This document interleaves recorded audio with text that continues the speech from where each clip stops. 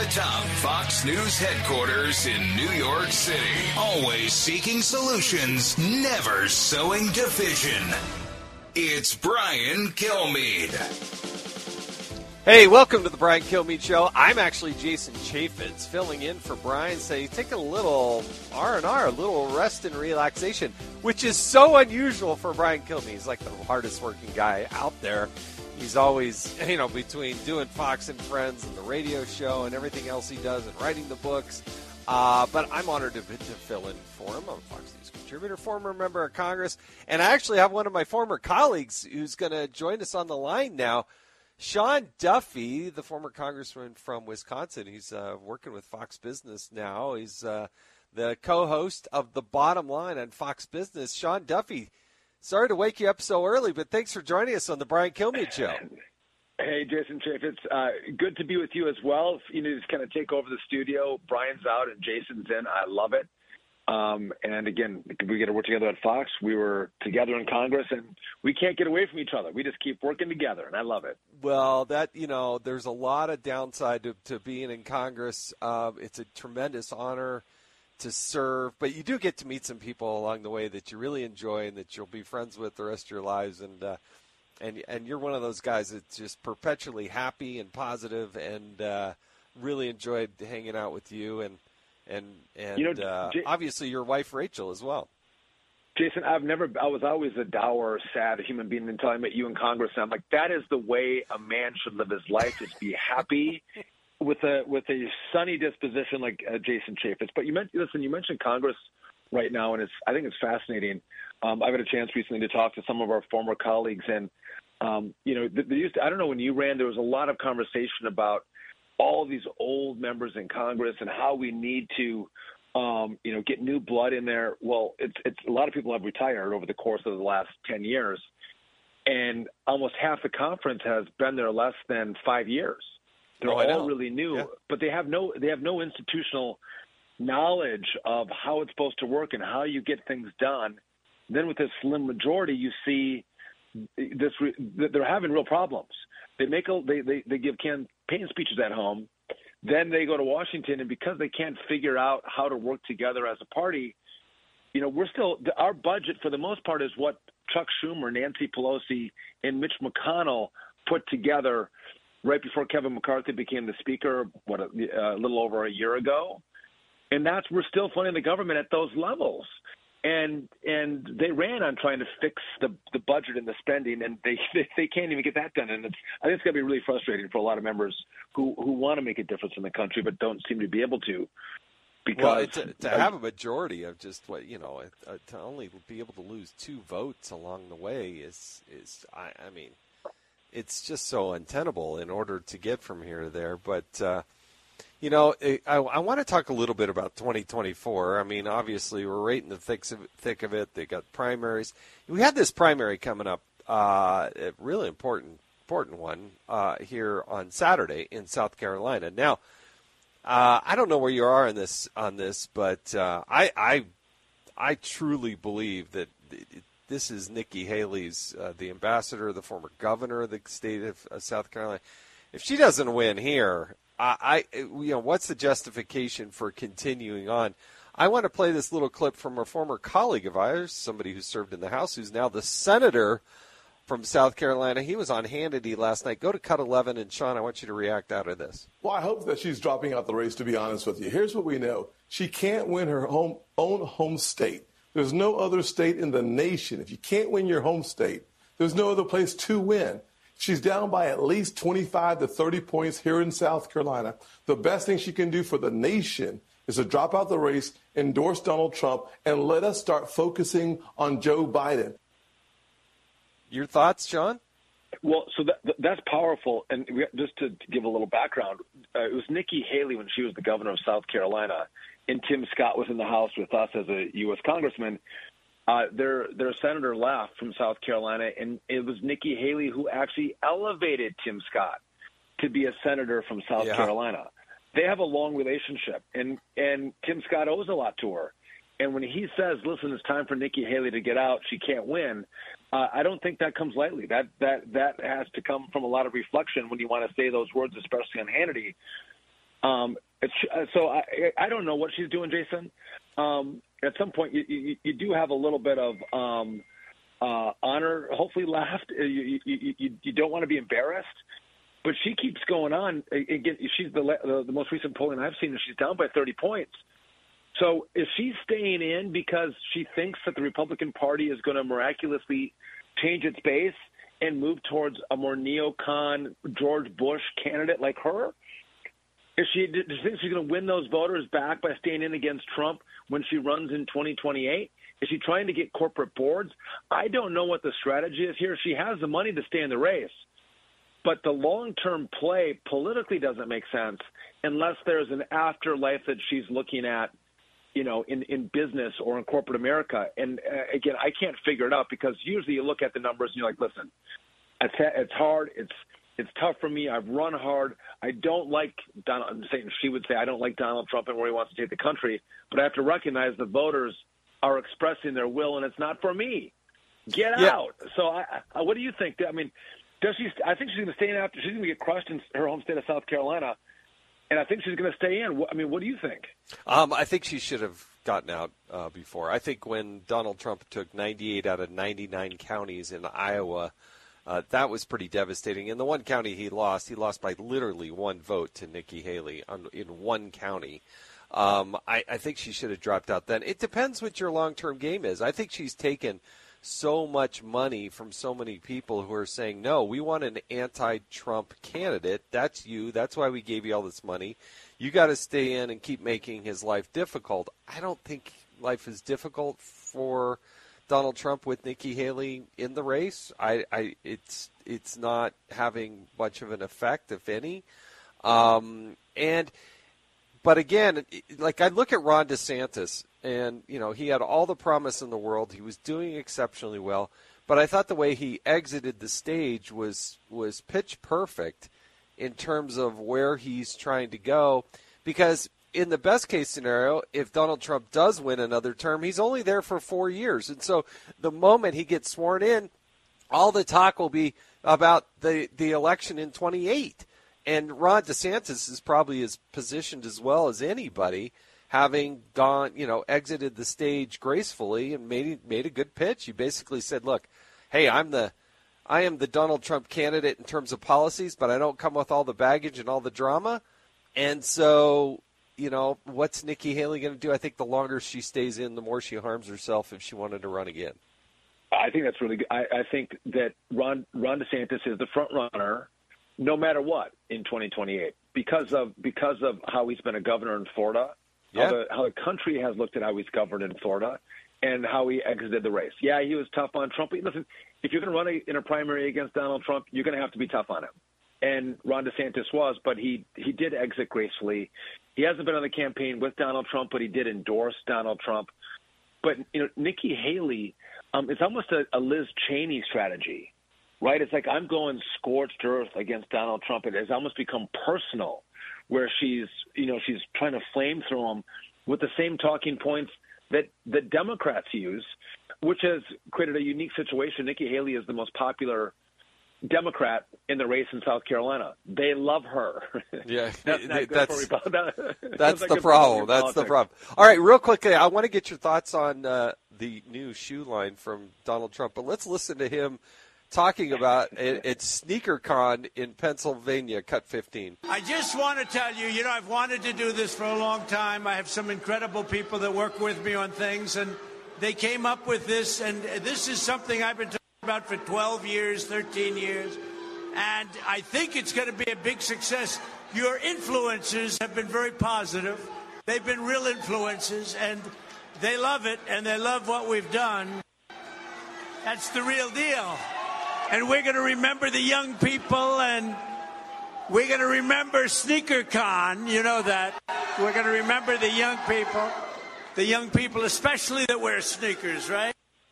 I mean, from out of nowhere, all of a sudden, the president is pitching sneakers, and they sell out in a moment's notice. I mean, what are your thoughts? Well, this is the trouble with radio. I would love if we were on a Zoom or a podcast or TV where I could actually see your gold sneakers, your Trump sneakers that you're wearing. I couldn't right get now. any.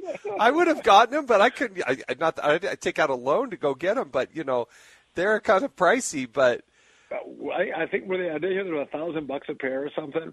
But you know what? This is what's so unique about Donald Trump. I mean, he's going to the UFC fights, but he's going to SneakerCon.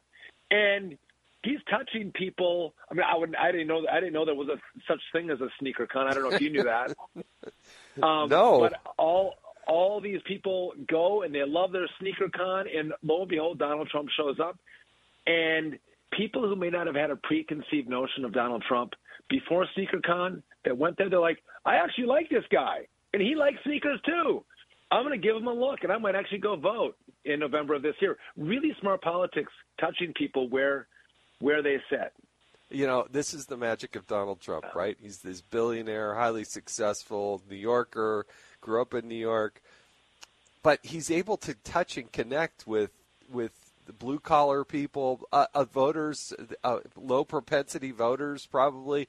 I'm just guessing who shows up at SneakerCon, but if you're at SneakerCon, you probably also have a little bit of money because, these sneakers aren't cheap. And he's just touching a demographic that Joe Biden, I mean, I just always put it in the filter of, could Joe Biden pull this off? I mean, what would happen if he showed up? I don't think anyone would come to the event. No one wants to buy a Joe Biden a sneaker or a Joe Biden policy. They actually don't want to buy a Joe Biden presidency right now. But, Donald Trump has the pulse on America. For some reason, again, it's a really good point. He's a billionaire from New York, has not lived a life like any of us, right? He's lived in a different world, but understands where the average men and women are, which has been the key to his success. You probably saw this in Utah. I would go in 2016, I was still in Congress, and I would go to these rallies because Wisconsin was a swing state. I go to these rallies, and I'm like, I have never seen any of these people anywhere in Republican politics in our state. They came out of the woodwork to come out, and they weren't Republicans; they were Donald Trump supporters, and they loved him. And which was the magic of this, this movement that he's built across the country, of telling people and actually doing it when he was president. I'm saying, I'm going to fight for you. I'm going to be your president. Yeah, it's fantastic. And now he's at SneakerCon. You can't write this. You can't write this in a book.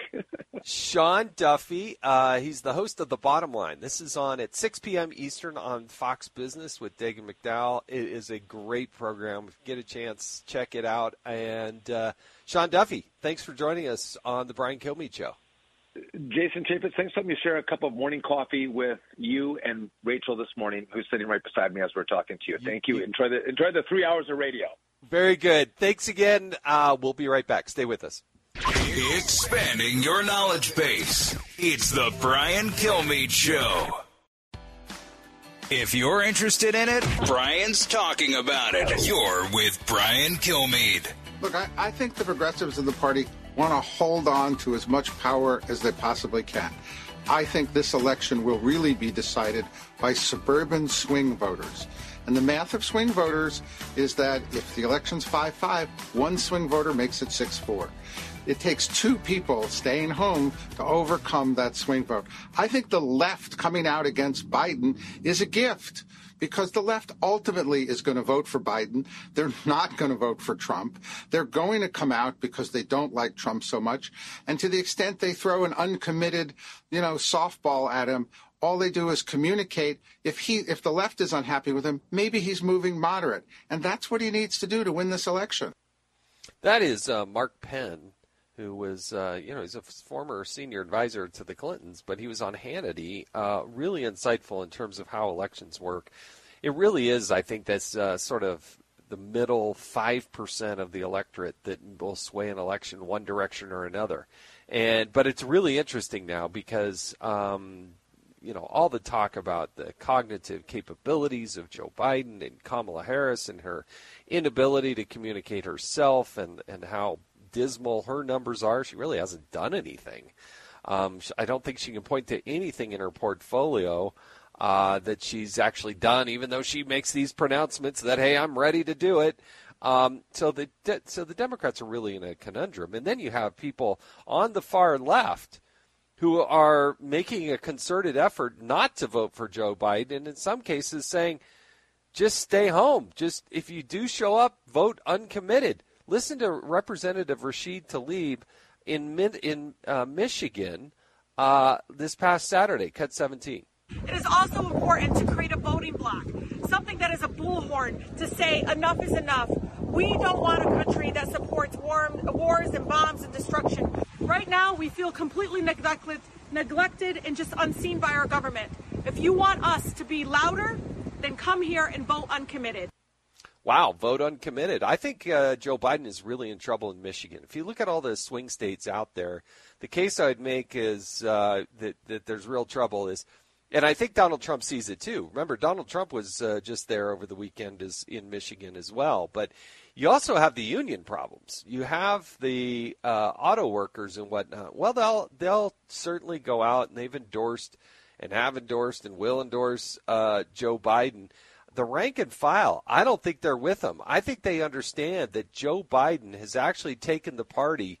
Remember, they wanted to get rid of all the combustion engines. They wanted to get rid of all of these automobiles that these people have been producing, and do so with a Green New Deal and a push for electric vehicles, which cost them their very jobs. Now, you can talk about retraining all you want, but I don't think that's going to inure to your benefit in terms of, hey, how is it that we're going to, grow the base? And I just think those auto workers think of all the subsidiary companies and all the suppliers and whatnot, they're looking at that as well, and they're saying, hey, we can't do this.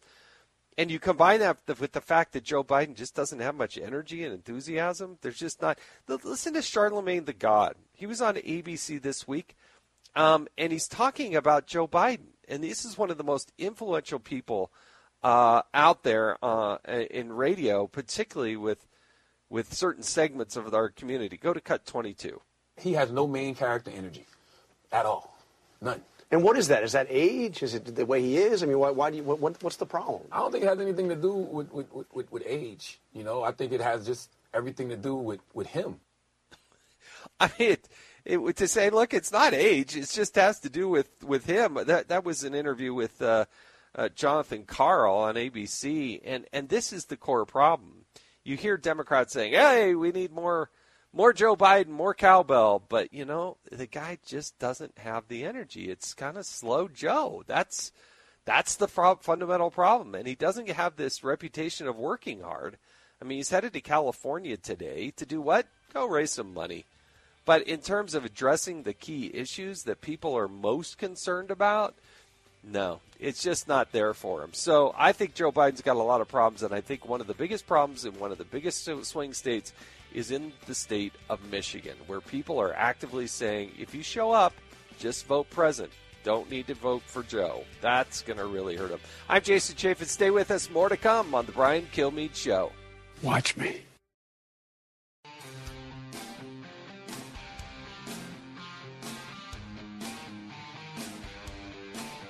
Radio that makes you think.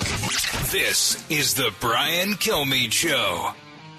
Hey, this is Jason Chaffetz. I'm filling in for Brian, and thrilled to do so. Always fun. There's so much happening in the world today, and I hope you had a good holiday weekend. I hope some of you took some days off. A lot of people were working, but thank you so much for joining us. I want to get into a different topic than we've been to so far, and that is talk about immigration and all the problems and challenges there, and a couple other things. So we're thrilled to have a good friend, Lieutenant Colonel Alan West. Congressman West and I served together in the United States Congress. He's currently the executive director of the American Constitutional Rights Union. We served in Congress together. He's a good friend, Colonel Alan West. Hey, Jason, how you doing? Thank you so much for joining us on the Brian Kilmeade Show. Really do appreciate it. My pleasure, and it's good to hear your voice, my friend. Always good. So when you hear about the latest revelations about what's happening and not happening at the border, what's your top line take on what's going down? Well, the bottom line, Jason, we should be very concerned because we are watching the undermining of our national sovereignty. We are watching the complete disregard of the constitutional duty and responsibility of the federal government to protect every state from invasion. And when you're looking at 8 to 9 to 10 million people that we know about, and then another 1.5 to 2 million that we don't know anything about entering into this country, this is aiding and abetting drug, human sex trafficking, and now we know terrorism trafficking, because there are cells that have come across that we're not able to track, and even the FBI director has alluded to that as well. So this is a very concerning time for the United States of America. No, it is, and one of that was highlighted by Senator Josh Hawley of Missouri. He was on Hannity.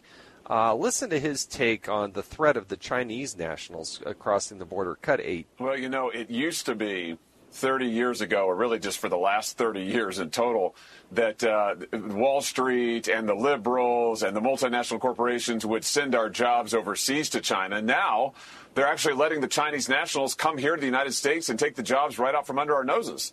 I mean, you talk about 20,000 Chinese nationals just since October coming into this country, taking jobs, driving down wages. Of course, China's already buying farmland, U.S. farmland, at a record pace, Kaylee. I mean, this is unbelievable.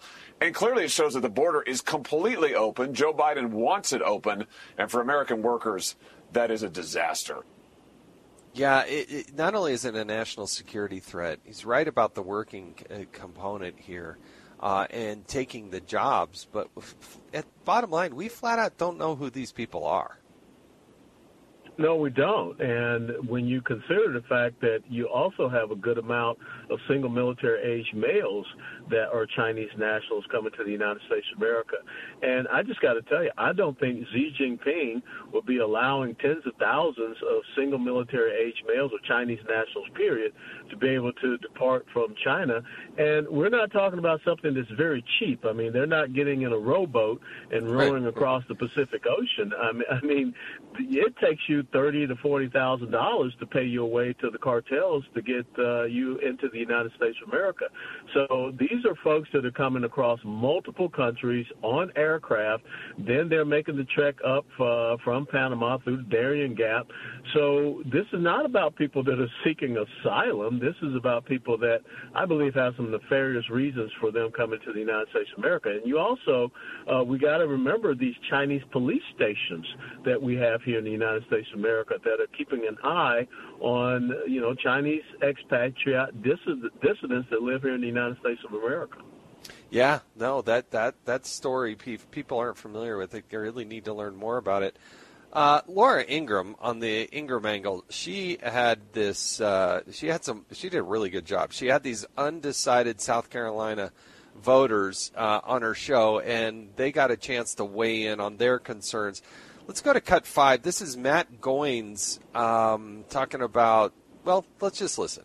The wall has not been completed. We've got to get that done. But I've also never met an American who would open the door and let someone in their house if you don't know who's coming in or who's on your front doorstep. I mean, that is the basic principle, right? I mean, we legally and lawfully bring about 1 million people into our country every year. And on top of that, we have all these. But you know what, Colonel West, you know what just drives me nuts is that this is a choice. This is a choice by Joe Biden and Kamala Harris to open the door and let this stream of people every day come in. And I talked to Brandon Judd, who's the Border Patrol Council president, and he said, we're just the welcome committee. We're not allowed to even do our jobs.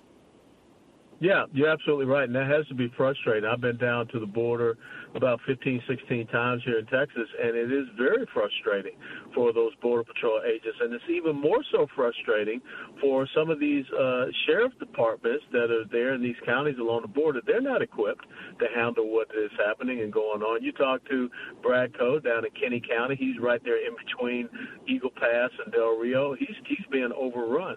But the thing that is, so interesting thing. And like you said, this is willful, it is intentional, it is purposeful, and to what purpose? And I love how people try to change the language. I mean, this is illegal immigration, illegal aliens, and now everyone wants to say they're just migrants. No, that's not the case. They're trying to soften the language to make it more acceptable. And then you look at these policies and programs that they have in Massachusetts and now in Michigan saying, well, why don't you just take some of these illegal immigrants into your home and let them stay there? No. I mean, I have some relatives that I don't want to come stay in my house. I'm definitely not going to have people that I don't know who they are, and we don't know who they are. They don't have any identification, but yet we're allowing them to fly on our airplanes. We're allowing them to get on buses, and now we're saying that the American people need to have them in their homes. This is incredibly upside down. All right, let me totally switch gears here with you. I want to talk about Israel and Iran and get your perspectives. You have military experience and background. The bigger concern for me is I think one of the biggest threats in the world is Iran with a nuclear weapon. And the Biden administration, and certainly the Obama administration, has done everything they can to enrich and empower Iran. And I think that's one of the greatest threats to the world today. No, you're absolutely right. When you think about the Obama administration and the Biden administration, they upset the balance over there in the Middle East with Barack Obama welcoming Iran, welcoming the Muslim Brotherhood, the Iranian nuclear agreement, which was unconstitutional. They tried to pass that through, not by way of treaty, but by executive action. And Joe Biden, who is basically Obama's third administration, tries to resurrect that. Never forget the pallets of cash that Barack Obama sent over to Iran, and of course the $6 billion that Joe Biden released to them. And we have eased up on the oil sanctions that we had against Iran. So we have now caused Iran to be flush with cash between the Obama administration and now the Biden administration. And therefore, what does that mean? That means your number one exporter of Islamic terrorism in the world is able to fund Hamas, Hezbollah, the Houthis, and that's why you see all of these attacks that are happening in the Middle East. So first and foremost, we've got to go back to diplomatic sanctions. We have to go back and strengthen and enforce those economic sanctions. We have to isolate Iran, and I think that will once again dry up the revenues that are flowing to people like Hamas and Hezbollah and to the Houthis as well. And we need to start doing what Donald Trump did. He took out Soleimani. The Iranians got the message. He took out ISIS. He took out al-Baghdadi, Islamic jihadists. They got the message. Yeah, you got to speak their language, and their language is not a love language of, hey, let's coddle you and make sure that you're as comfortable as possible. Yeah. It drives me nuts. We have the United States military, the biggest, baddest fighting force on the face of the planet, and you know what? Then we're over here dealing with the Houthis. Like there's some big, group that can challenge the United States. I mean, if we wanted to wipe them off the planet, we could. But we choose to just, let's be nice and give them a little warning that, hey, here we come. And, everybody hide under the desk. It's just unbelievable to me that we tolerate this and put our men and women in harm's way. Well, the thing is that this administration is more so focused on proper pronouns to be used in the United States military, and gender dysphoria and diversity, equity, and inclusion, and all of these things. And they have made our military, which is a powerful military, a laughingstock. And that's why, again, you see Russia, China, Iran, North Korea, the Islamic terrorists, and also the narco-criminal terrorist organizations known as the cartels. They're making their advancements. And so it's important that we get a different commander-in-chief that is there that understands strength and might, and Ronald Reagan's peace through strength ideology. Yeah, Ronald Reagan's peace through strength is just, in my lifetime, one of the most important things that happened to create peace around the world. All right, last question. The military has a major recruiting problem. I mean, the recruits are way down, and they seem to be lowering the standards rather than increasing the recruiting. What would you do if you were in that position to increase the recruiting? Well, you go back to the policies that are effective for a military, the policies to train them, to equip them, to deploy them, give them clear goals and objectives, and allow them to do what they're supposed to do in dealing with our enemies. But that's not the case now. You get rid of all of these DEI programs, which are really talking more so about divisiveness in our military, this whole gender dysphoria push and all this LGBTQ stuff. That's not why people want to join the military. The people want to join the military to support and defend the Constitution of the United States of America and basically to kick the crap out of bad guys. And so we need to get back to that. Yeah, well said. Colonel Alan West, always a pleasure. Thank you so much for joining us on the Brian Kilmeade Show. My honor. You take care, Jason, and give the best to your wife and your family. You as well. Thanks again. Again, Colonel Alan West. Stay with us. We'll be right back on the Brian Kilmeade Show. Diving deep into today's top stories, it's Brian Kilmeade.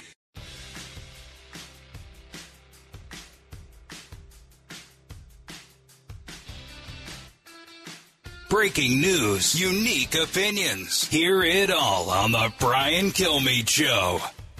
Hey, I'm Jason Chaffetz, filling in for Brian, and thrilled to do so. We were just on the line.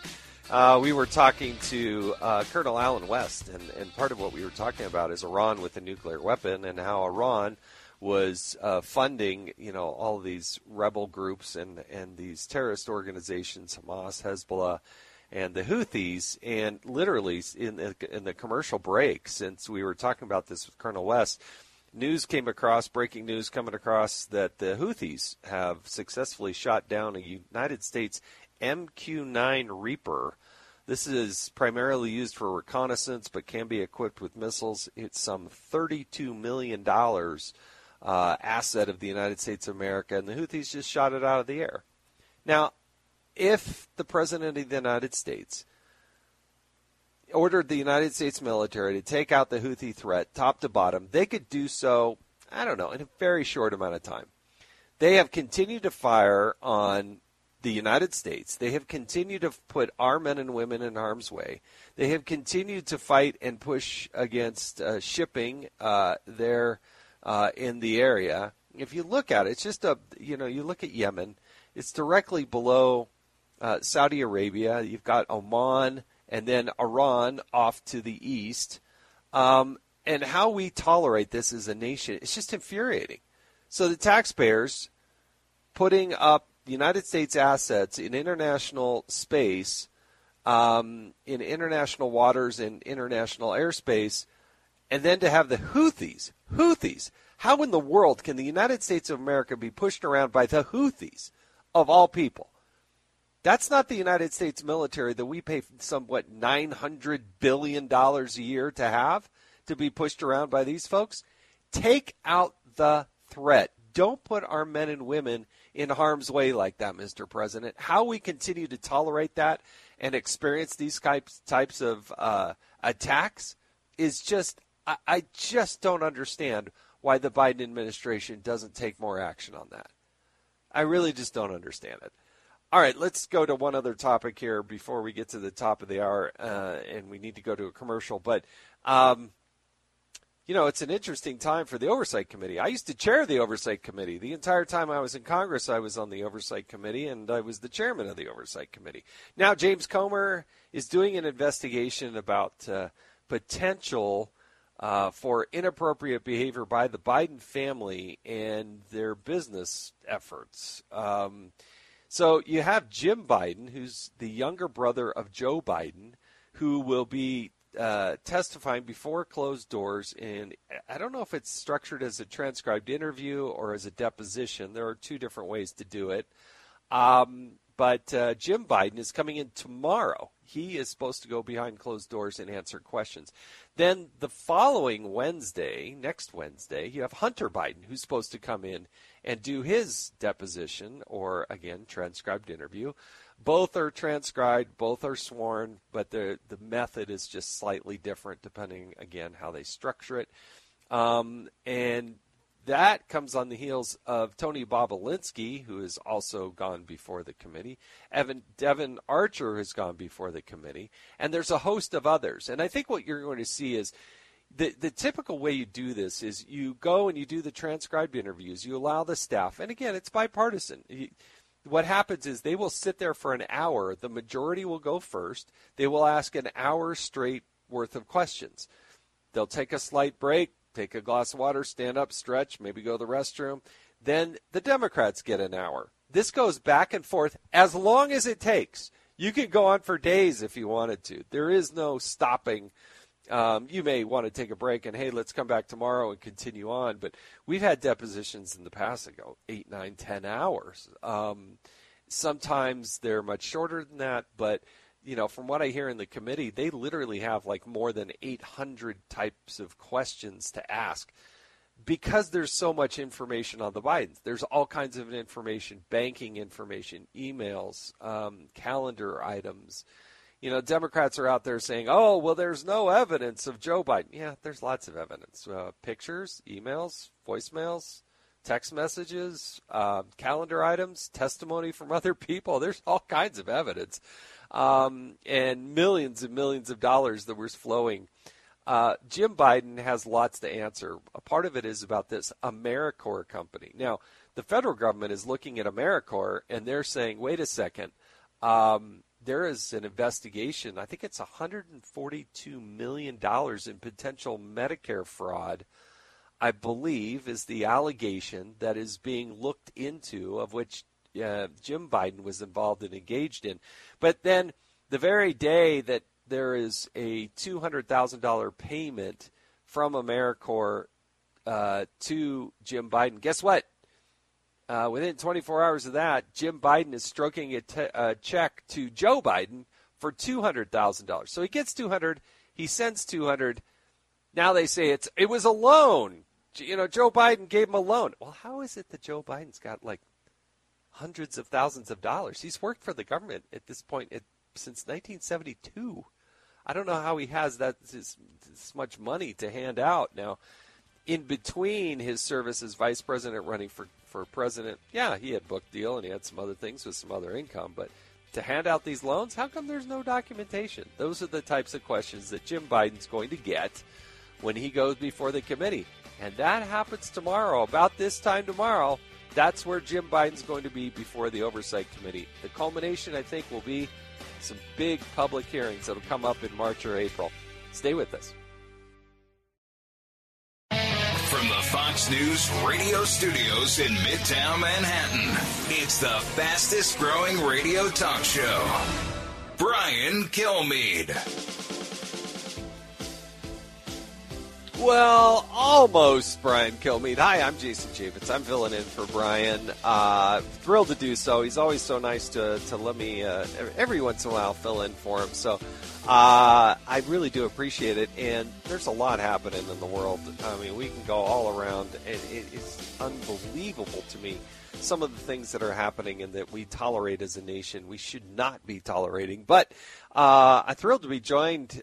Who's joining us is Charlie Hurt. He's a Fox News contributor. He's columnist for the Washington Times, and he's like everything at the Washington Times, but he's just an all-around good guy. Charlie Hurt, thanks for joining us. Great to be with you, Jason. Thanks for having me. Oh, no, I always enjoy the discussion with you. We were talking about some breaking news about what was going on with the Houthis, how we tolerate as a nation these attacks by the Houthis. It's unbelievable. We had reported Fox is learning that an MQ-9 Reaper, this is a $32 million drone that we own, it has the ability to do reconnaissance as well as it can be equipped with missiles. It can be proactive. It was shot down, destroyed by the Houthis. Also getting word, just coming out of the Pentagon through our producers there, that a U.S.-owned Greek-flagged ship was targeted and hit. This evidently was carrying grain headed to Yemen. They're having a huge humanitarian crisis there. But this is being targeted and hit. Don't know whether this vessel sank or if anybody was killed. But the idea that the Houthis were able to take action and hit a U.S.-owned ship. Charlie, I don't how the Biden-Harris administration tolerates this. I mean, we have the biggest, baddest fighting force on the face of the planet. If we wanted to take out the Houthis, I got to believe we could. Yeah, exactly. No, it's really amazing, and it's a reminder of the old adage that you don't get to you don't get to make peace. You don't get to you don't get to pick peace. Only your enemy can decide on peace. And when you have an administration like the Biden administration that completely lays down and offers no threat to anyone, and is they move red lines, they make red lines, then they move them, and they present no front like they actually care about defending the country, and of course the open borders is a perfect example of that the whole world sees, and they just realize that these people are not serious. It's funny. Enemies all around the world are going to take advantage of that, and I think that's exactly what's going on here. There's the reason that this doesn't happen under other administrations is because our enemies are afraid that they're going to get absolutely annihilated because, like you just said, we have the most powerful fighting force on the globe. And it's funny, you don't even have to always use the fighting force in order to keep the peace. If people just know or believe that you will use it, that's enough.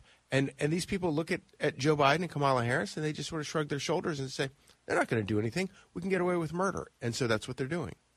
Well, exactly. The most peaceful time in my lifetime was President Ronald Reagan and President Donald Trump.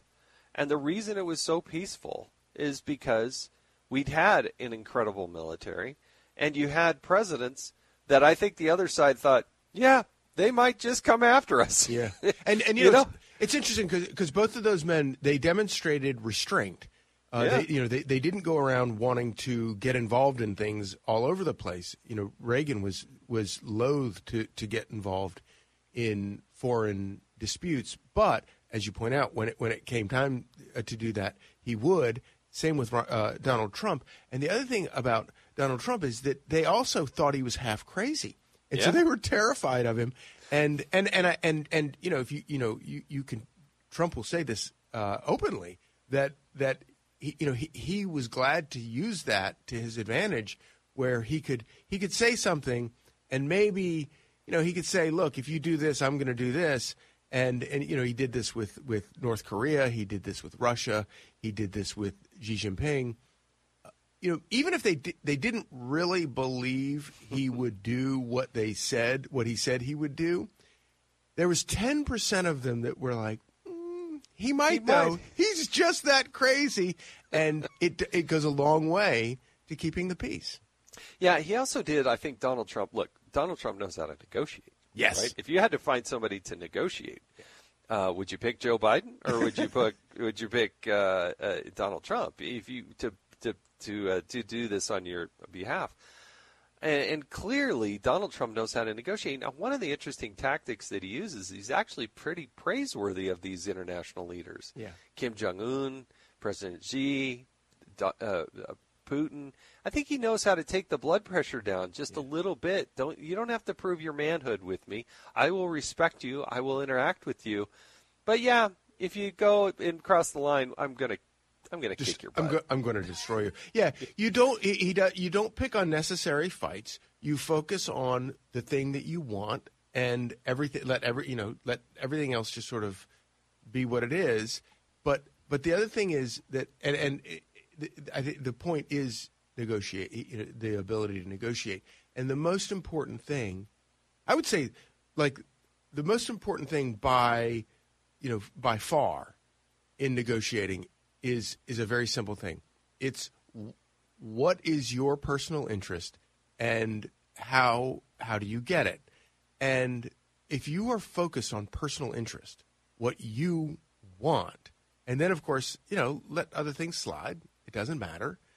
It's going to be very clear to everybody what it is you want. And then the other side realizes, okay, that's what that person wants. Well, this is what I want. And so then you can, you know the other word for that? America first. Yeah. And everybody freaks out in Washington when you say America first. But of course, it's a simple declaration of what it is that you're interested in. And what else should you be? Mexico first? Ukraine first? Russia first? It's insane. And these people in Washington are so they've been so watered down and so sort of mind warped into thinking that it's a bad thing to be self-interested.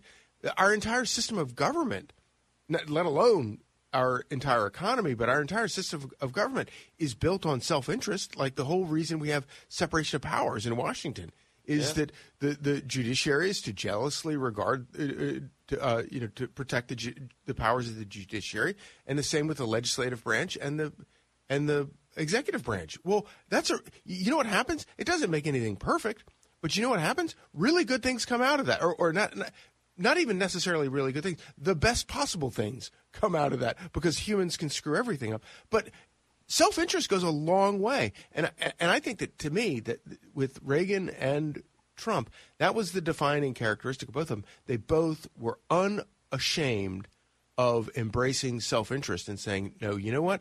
This is what America needs. America needs this, and therefore we're going to fight for this, and we want to find a common ground to give you what you want so we get what we want. And then you get peace. Yeah. Along with that, I just don't believe that that the left and the Democrats, and certainly those on the on Capitol Hill, I don't think they truly understand Donald Trump. They never took time to understand him. They don't get him. They ignore him. They go after him, but they've never truly understood how this billionaire from New York is able to relate to blue-collar people and others. I want you to listen to this very quick exchange. This is Senator Elizabeth Warren on Pod Save America, flabbergasted, trying to explain why voters miss the Trump economy because they think the Trump economy was just the worst thing ever. But people do remember where there was 4 years of Donald Trump and life was really good. Cut 20. Why do you think that people, all these polls show like a lot of voters look back on the Trump years and they think they didn't like a lot about it, but they think the economy was good? I don't know. I can't explain polling. No, I mean, I can't. No, I don't. I can't. And I can't explain how the narratives come to be. I also can't explain how sensitive are they. I mean, they still don't get it. Maybe inflation has something to do with that. I don't know, Charlie. Yeah, no, it's so funny. And I always struggle with this because I tend to, and this is why I'm a dope who doesn't belong in Washington. I tend to try to ascribe best motives for people that I don't agree with just because I'm generally interested in hearing what people I don't agree with have to say because I figure, well, they must know something I don't know. And it's a very foolish way to approach Washington because ascribing best motives to your opponent is a fool's errand in Washington. But that said, I've struggled with this. Trump can be a jerk. He says he's impolitic, he's vulgar, he says all this. And so I do know people who don't like him because of for those reasons. And I get it and I understand it. But then there's this other part of me that I'm certain that, and it's particularly politicians in Washington who despise him, not because of those things or not even because they don't get him. It's because they are so terrified of him, because he is somebody who has broken down all the barriers, all sorts of barriers between Democrats and Republicans, and he has managed to steal so much of the Democrat base and bring it over to the Republican side. Obviously, he's alienated some portions of the Republican base, which is not optimal, but I get it. But his ability to and Democrats have run politics forever, our entire lifetimes, based on race and gender, and they try to divide everything into identity politics, which is just all it is political segregation, and they embrace it. And of course, the Democrat Party has been the party of segregation forever, and so it shouldn't be surprising. But that's how they view the world. They view everybody by race. And then Donald Trump comes along and he breaks all that stuff down. and he wins over Hispanic voters talking about the wall and wins over black voters by talking about economic issues that Democrats have ignored or crime or whatever it is that Democrats have ignored all this time. And it's just so interesting to me. I think that people like Liz Warren, what they hate about, and she knows she's not a stupid person. I think that what she recognizes about, she understands Trump better than she lets on. And she recognizes that he is there to destroy this system that Democrats and Republicans have put together in Washington, and it's a real threat to their existence because on the issues. Oh my gosh! If you could take Trump out of it and just had it on the issues, had like a blind taste, like a blind election where everybody just voted on like the issues and the success, the quality of success. Oh my gosh! Trump would win with like 80% of the vote. It's so funny. Yeah, and to say that people just don't how can they think that the economy was better under Trump? Because it was. Yeah. People understand their own pocketbooks. And I heard one set of people that were interviewed said, well, under Trump, I had money. Now I don't. Yeah. And when you go out to get a cheeseburger and fries and it's $18, that's a little pricey. And is there anything more annoying than having somebody squall at you and tell you that you don't actually know that you're poor, or that oh no, you're fine. Oh, you don't know what you're talking about. Yeah, exactly. We're talking with Charlie Hurt, and he's going to continue to stay with us, I believe, for another block here. So stay with us. I want to talk about some immigration and things that are happening there. So stay with us. We'll be right back. Giving you everything you need to know. You're with Brian Kilmeade.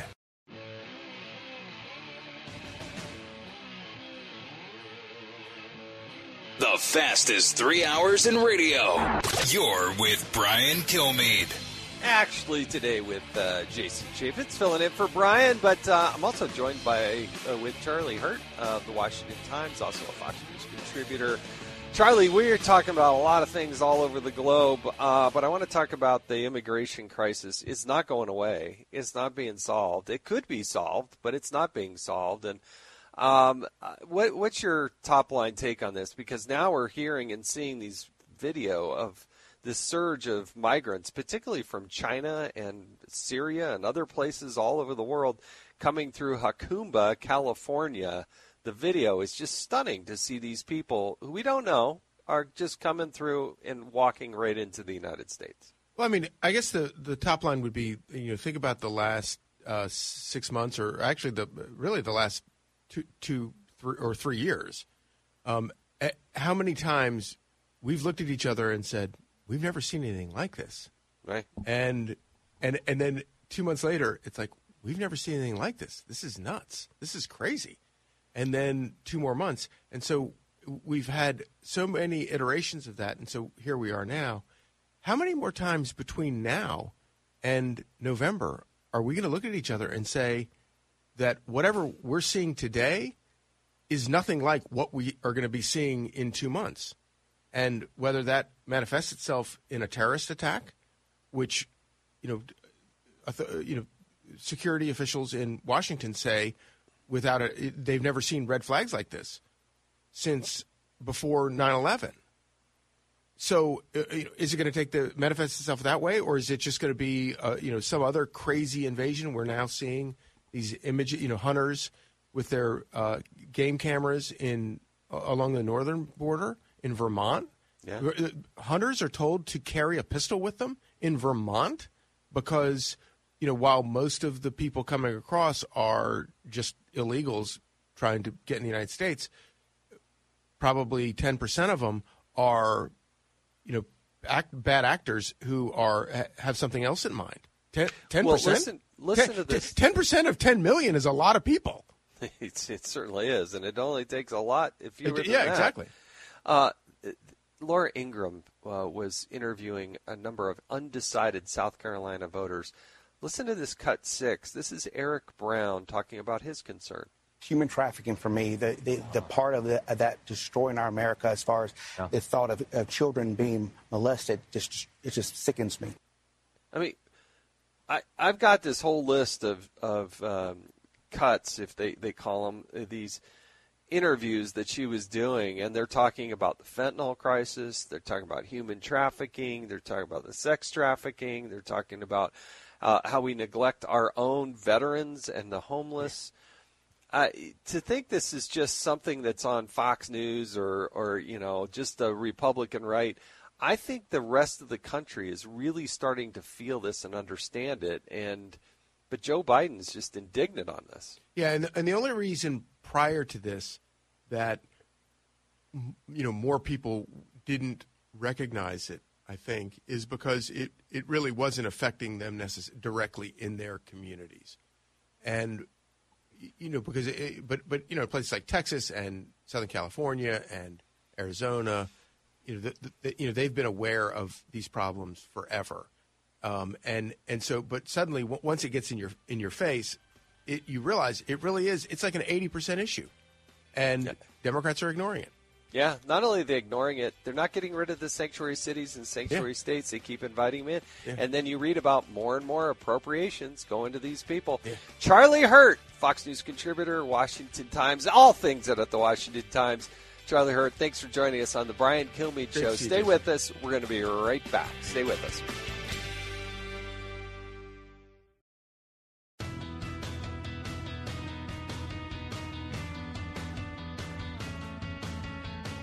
The talk show that's getting you talking. You're with Brian Kilmeade. Hey, this is Jason Chaffetz filling in for Brian, and thanks for joining us. Lots happening around the world.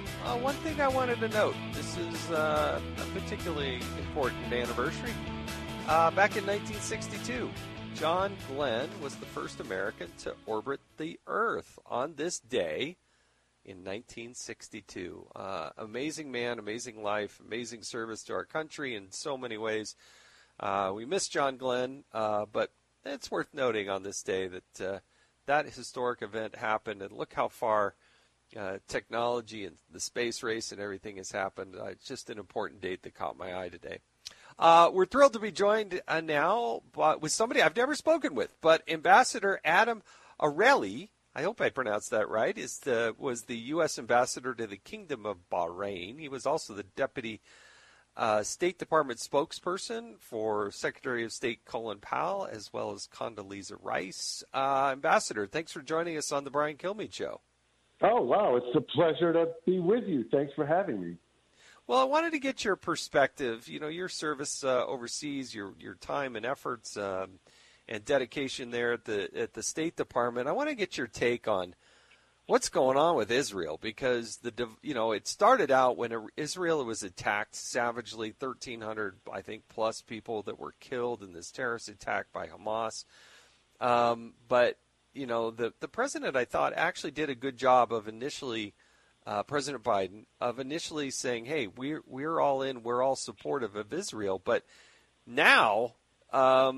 You get all these increasing number of reports saying, "Oh, well, we need to go a little softer. We can't be doing this." And but what's your take on how President Biden has morphed over the course of time in his unequivocal supposed support of Israel? Yeah, well, I just think that Biden might start having buyer's remorse, right? I mean, he sort of like bought a car without bargaining, and now it's not everything he thought it was going to be. And by that I mean, look, on the one hand, the president had no choice but to say, America stands by Israel. We'll do everything we can to help you. Because remember, Israel had just, October 7th was Israel's 9/11. Right. And, there was nothing an American president couldn't do but say that, right? And interestingly enough, I read an article today that says, Biden is now more popular in Israel by a factor of like 10 or 20% than Prime Minister Netanyahu. So that explains his statement, right after the attack. But, ever since then, Biden's been trying to kind of walk things back, right? Why? Because he's now holding a tiger by the tail, and that tiger is, Israel and its attack on Hamas and its destruction of Gaza, which has killed almost 30,000 people and brought a huge created a huge outcry among people around the world, including the United States, including Democrats who would normally vote for Biden. So, this is turning out to be a lot more complicated, I think, than anybody anticipated. Well, let's get this is Michael Allen. He was on Fox and Friends first, talking about the Biden administration. Of course, Michael Allen was the former special assistant for national security to President Bush. Cut 29. Here we have Israel fighting terrorists and an existential threat, and I took it as the Biden administration shooting Israel in the back. Israel needs more time to deal with this terrorist force. I understand we have grave concerns about the humanitarian situation, so let's continue to press for assistance and aid to get through. But we wouldn't have been dictated to after 9/11 in Afghanistan if the world community was standing up and saying, hey, you know what, America, back down against al-Qaeda. By the same token, Israel ought to be given more time and space to finish the job in Gaza, and then we can help them pull back. I mean, I think the goal here is to eradicate, dismantle, and destroy Hamas, is it not? The goal is clear. And when Hamas is the one that's using human shields, and when Hamas is putting assets and personnel in hospitals, guess what? There's a consequence to that. Yeah, no doubt. I don't think the discussion or the debate isn't, whether Hamas needs to be destroyed, right? Everybody agrees that that's the goal, and it should be the goal. I think where there's some disagreement, including within Israel, I might add, is what's the best way to do that, right? Right. So for example, and oh, by the way, I think that the fight against Hamas is very, very different than the fight against al-Qaeda. Because with al-Qaeda, we were going against some people in the mountains of Afghanistan, right? With Hamas, we're going after a resistance movement or a terrorist group that's embedded in the population of 2 million people in an area the size of Manhattan, or maybe smaller than Manhattan, and that have had years and years and years and years to disguise their operations in civilian areas. So it's an urban fight, not a fight in a faraway country that has no people. And that's a very different problem set from a military standpoint than we faced in al-Qaeda. That's all. So the question is about means not ends. How do you destroy them as opposed to whether you destroy them? Yeah, there is a concerted effort by Israel to give advance notice. We are going to come here. We are going to bomb this. And let there be no doubt that they have. But when they give foreshadowing, they give warning, when they try to say, hey, we want you to exit to the south, and then they don't do it, or the Hamas doesn't allow them to escape, yeah, there's a consequence to that too. And I think Israel has done an incredible job of telling people, look out, here we come, get out of harm's way. But it's sadly, so many people have not. Ambassador, I got to switch gears with you in the short time that we have. We're getting news out of the Pentagon. Our producers there from Fox News are telling us that the Houthis have not only hit or targeted and hit a U.S.-owned Greek-flagged ship filled with grain headed to Yemen, but they have also destroyed, shot out of the sky, an MQ-9 Reaper, which is can be used for reconnaissance or can be equipped with missiles, a $32 million asset of our military. Houthis firing at the U.S. With impunity. They just do it, and there doesn't seem to be much of a consequence from the Biden-Harris administration. Well, you're getting me on a sore subject. Well, good. Tell us what your raw thoughts are. Well, the one thing you didn't mention is that I think CENTCOM, NAVCENT, found or intercepted or otherwise seized an unmanned underwater vehicle, right, which is basically a drone that goes underwater, which is extremely dangerous, extremely lethal, and extremely sophisticated. And, oh, by the way, the Houthis don't have the capacity to build these things. Only one country does, and that's Iran. So, look, let's be clear. The Houthis are getting and oh, by the way, Deputy CENTCOM Commander Bradley Cooper said this on 60 Minutes over the weekend. He said, look, we have a lot of evidence that says, you know, the Houthis are getting the arms, they're getting the training, and they've got IRGC people in Yemen doing the targeting for them, right? Doing the targeting for them. So this isn't a fight with the Houthis.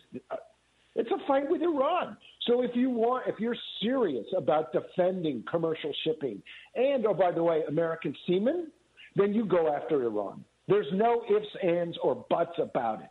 How do you do that? How do you go after Iran without starting a world war? Do you physically, kinetically take out assets in Iran, or are there other ways to make the pain so great that Iran says, yeah, we really don't want to be doing this anymore?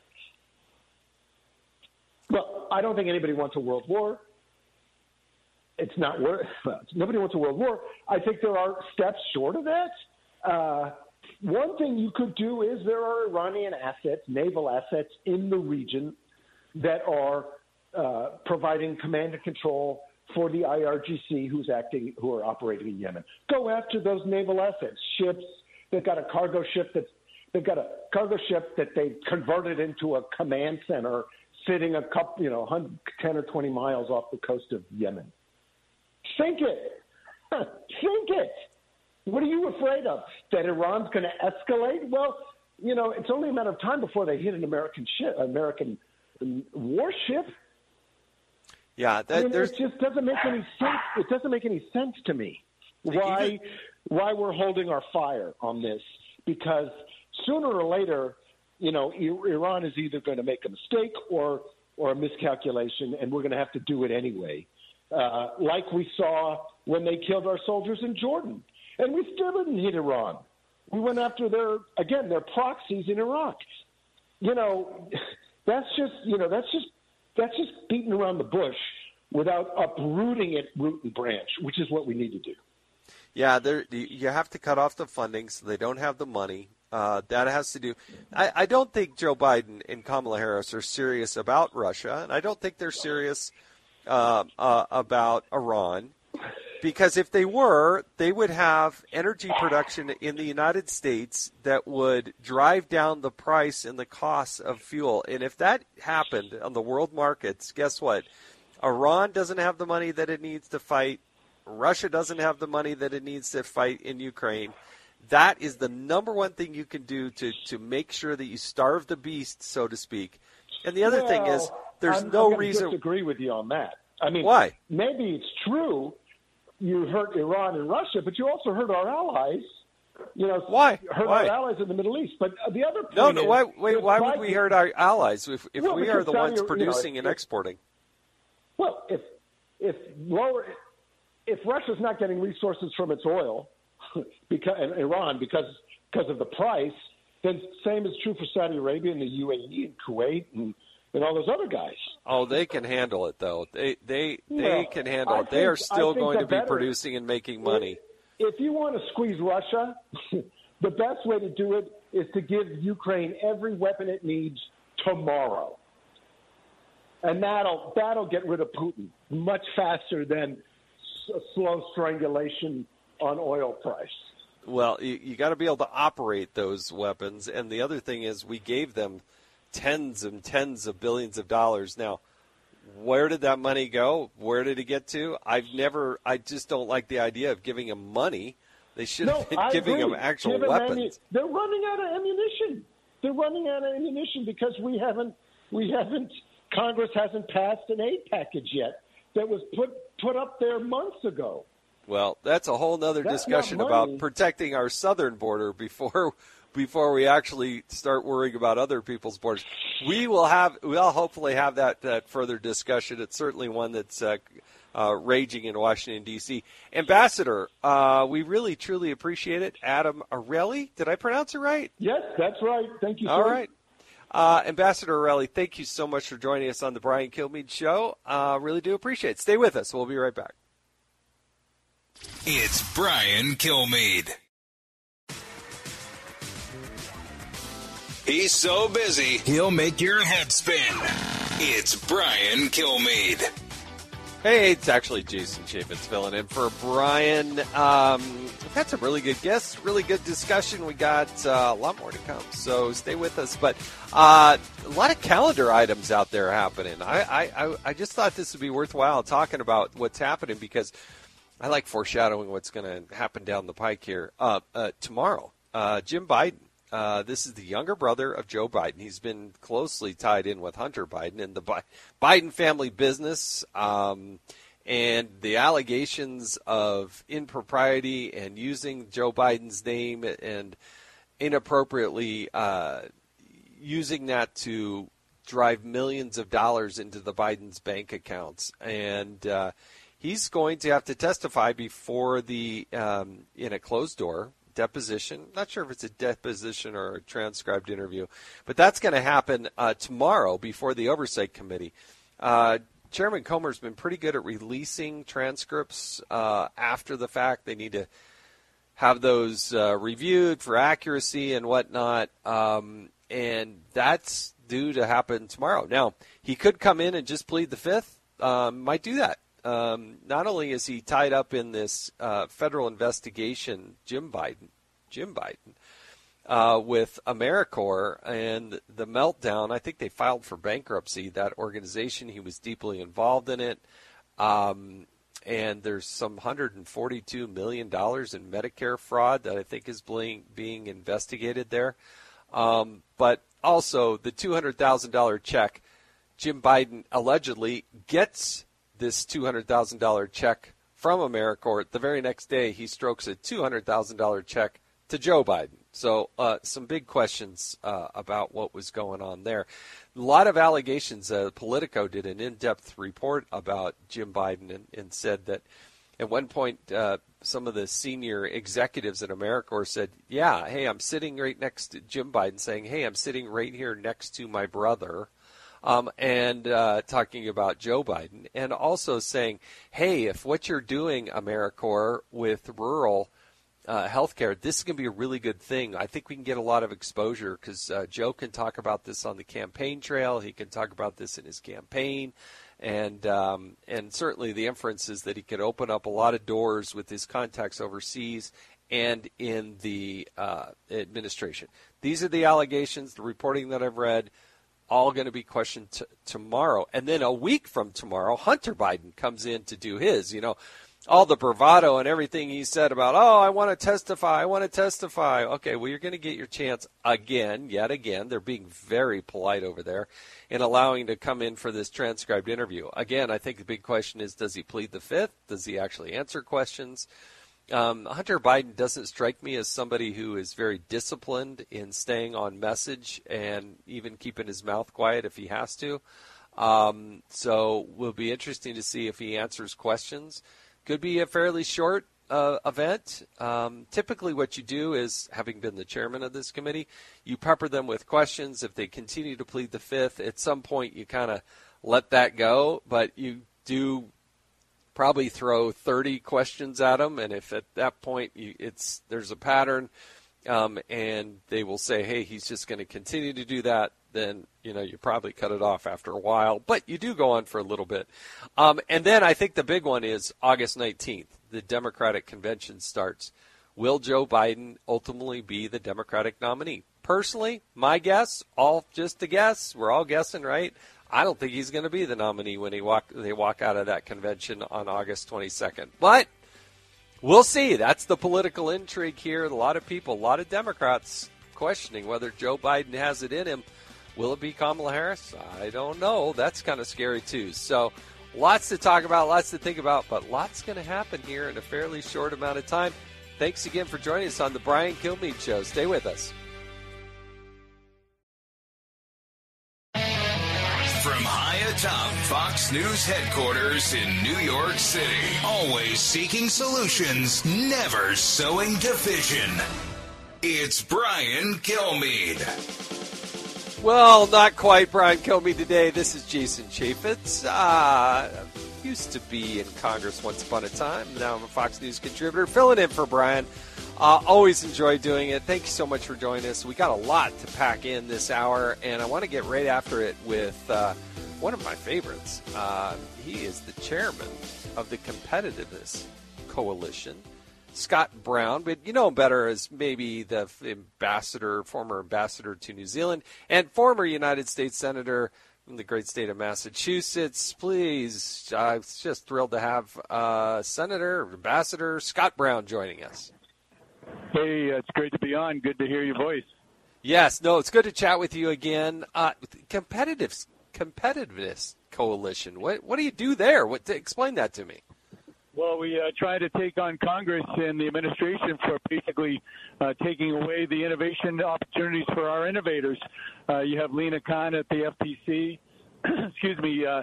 Most recently in my former home state of Massachusetts, iRobot and Elizabeth Warren joined forces with Lena Khan.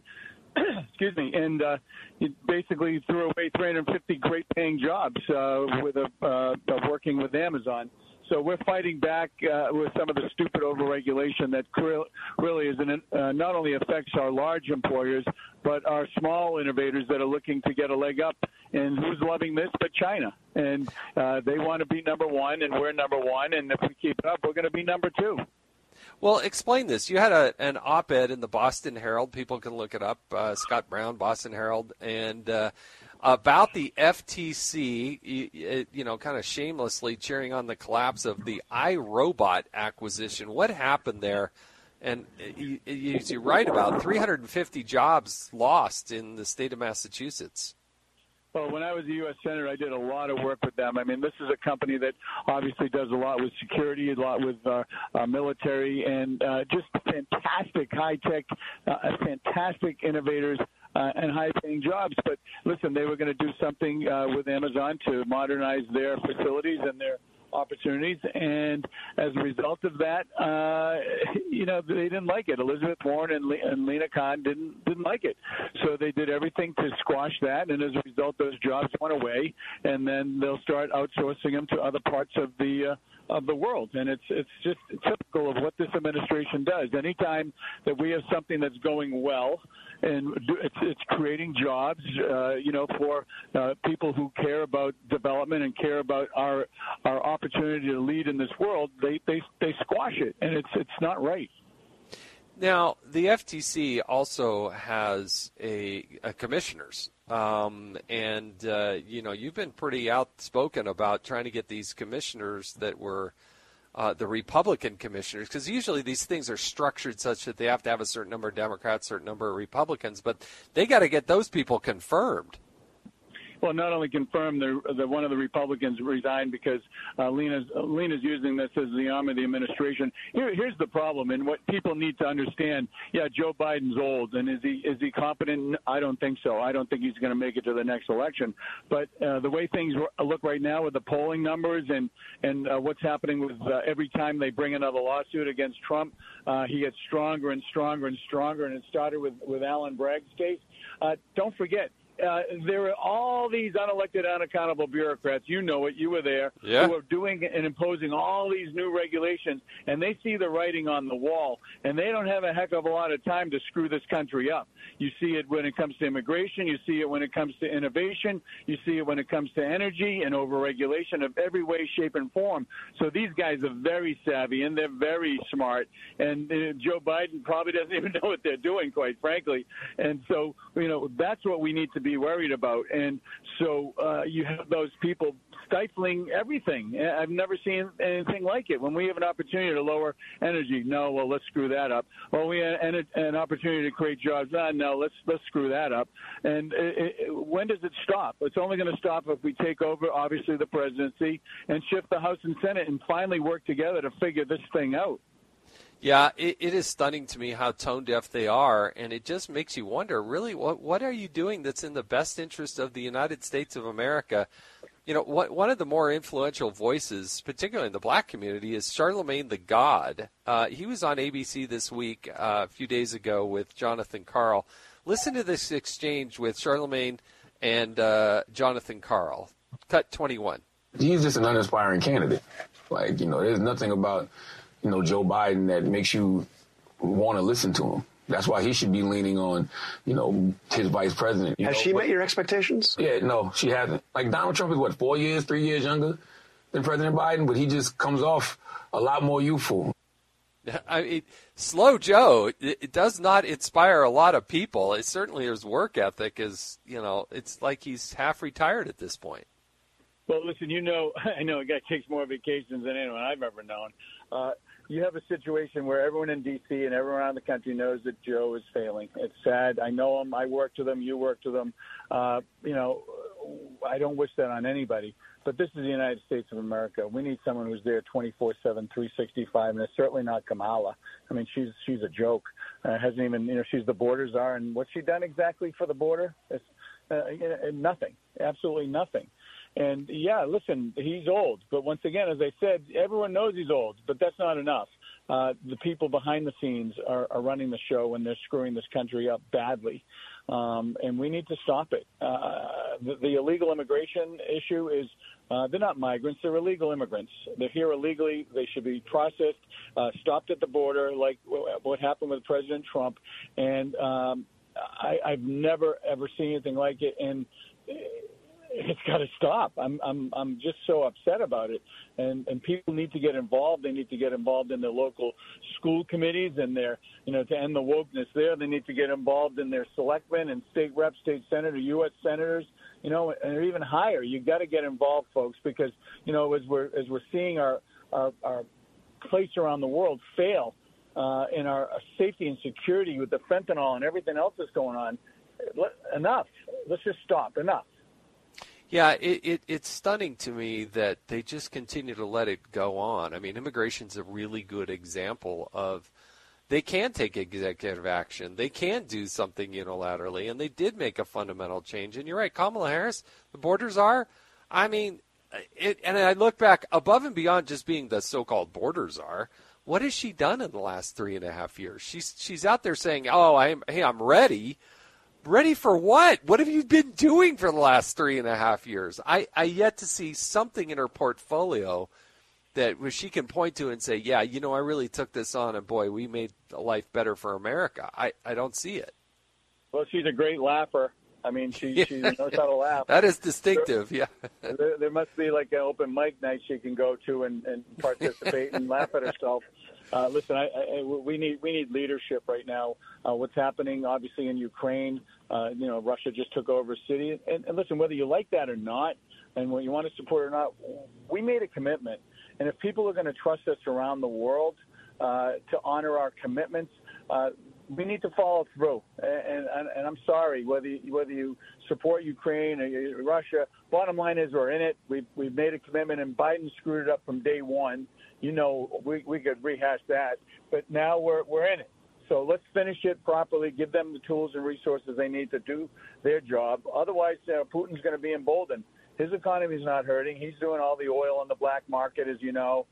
He's selling war machine materials all around the world. His economy's, pretty good, considering everything that's happened to him.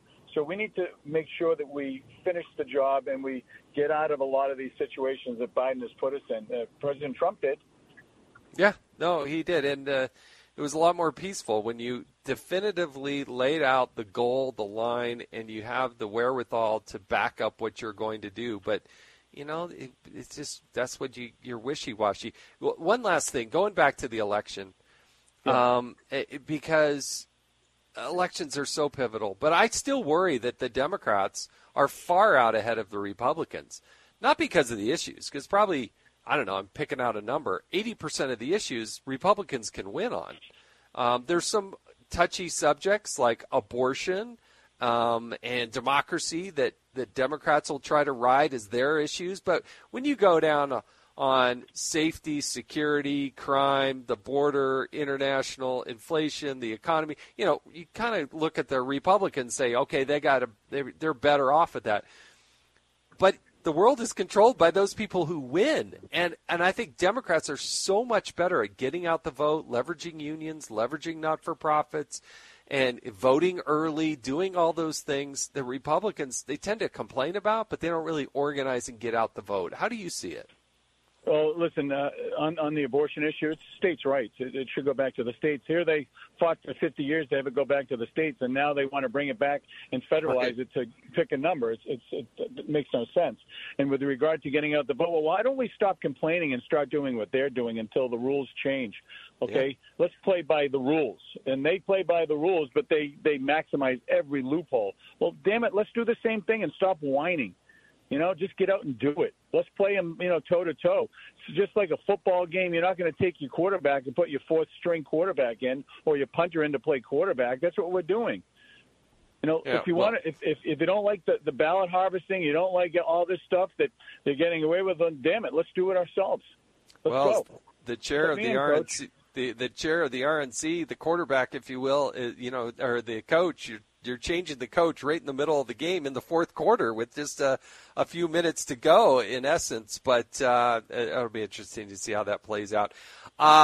Ambassador Senator Scott Brown, the chairman of the Competitiveness Coalition, thank you so much for joining us on the Brian Kilmeade Show. Truly do appreciate it. Hey, God bless you and God bless America. Go get them, everybody. Thank you. Scott Brown again. Stay with us. We'll be right back. Remember to check out Brian's show, One Nation, Saturdays at 9 p.m. Eastern on Fox News Channel. If you already have plans, set up that DVR and watch when you get home. That's One Nation, Saturdays at 9 p.m. Eastern on Fox News Channel. Be there.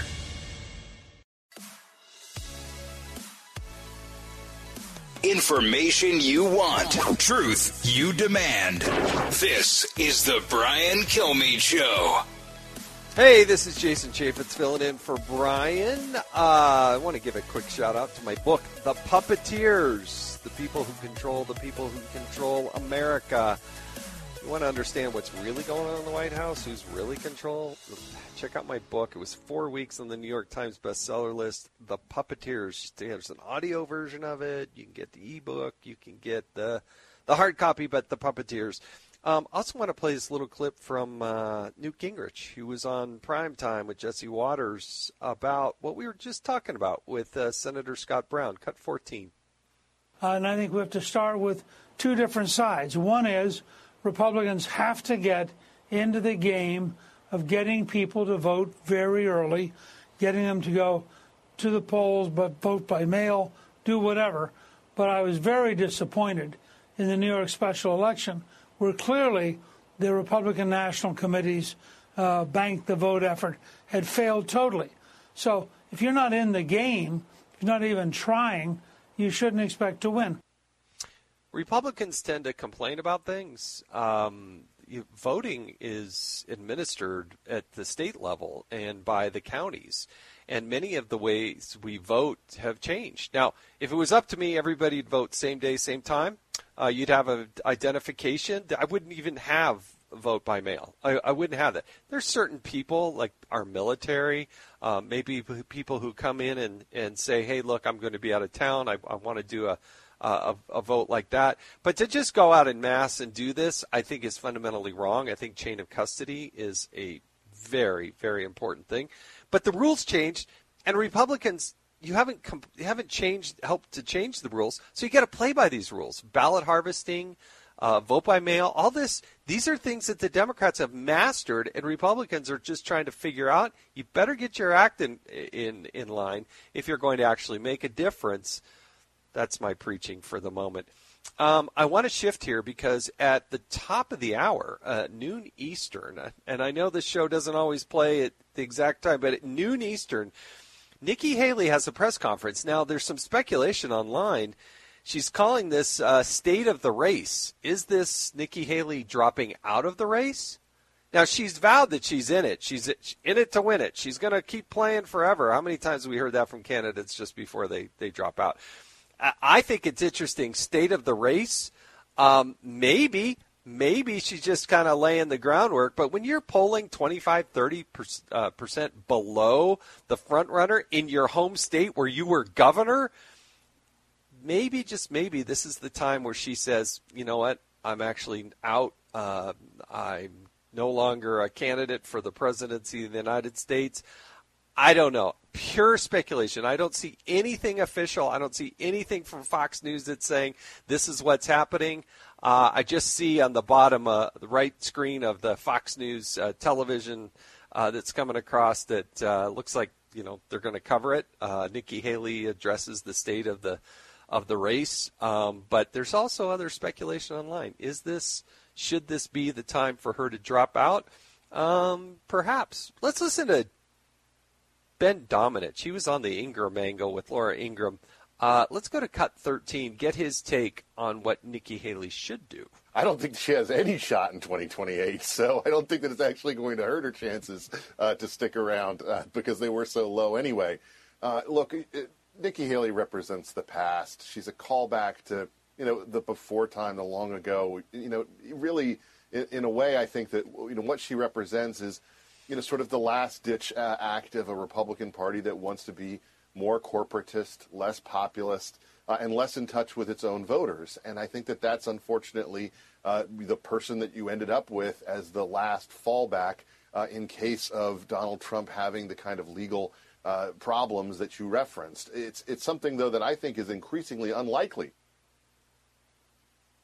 Yeah, it's really amazing to me that there's a lot of people who are saying, look, Nikki Haley has no shot in 28, but I don't think she has any shot in 24. If you can't win your home state, where else are you going to win? I think the writing was on the wall in Iowa when when Donald Trump won 98 out of the 99 counties and only lost by one vote to Nikki Haley. I think the writing was on the wall. Nikki Haley came in third in Iowa.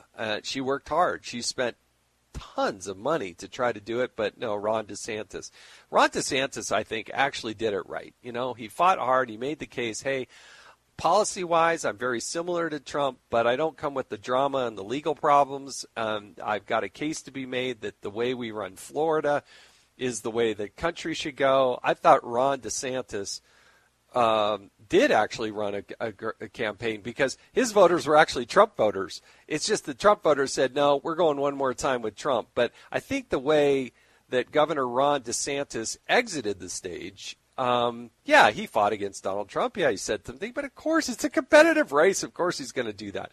But he didn't make it overtly personal. And I think Ron DeSantis, in retrospect, will be viewed as, a solid candidate, made a good case, young. He's the future of the Republican Party in many, many ways, and will be the most viable candidate, I think, going into the 2028 presidential campaign because of how he exited the stage and what he did. Nikki Haley, coming up at noon Eastern Time. Does she drop out of the race? Does she try to make the case? Yeah, I don't know. We'll see. Stay with us on the Brian Kilmeade Show.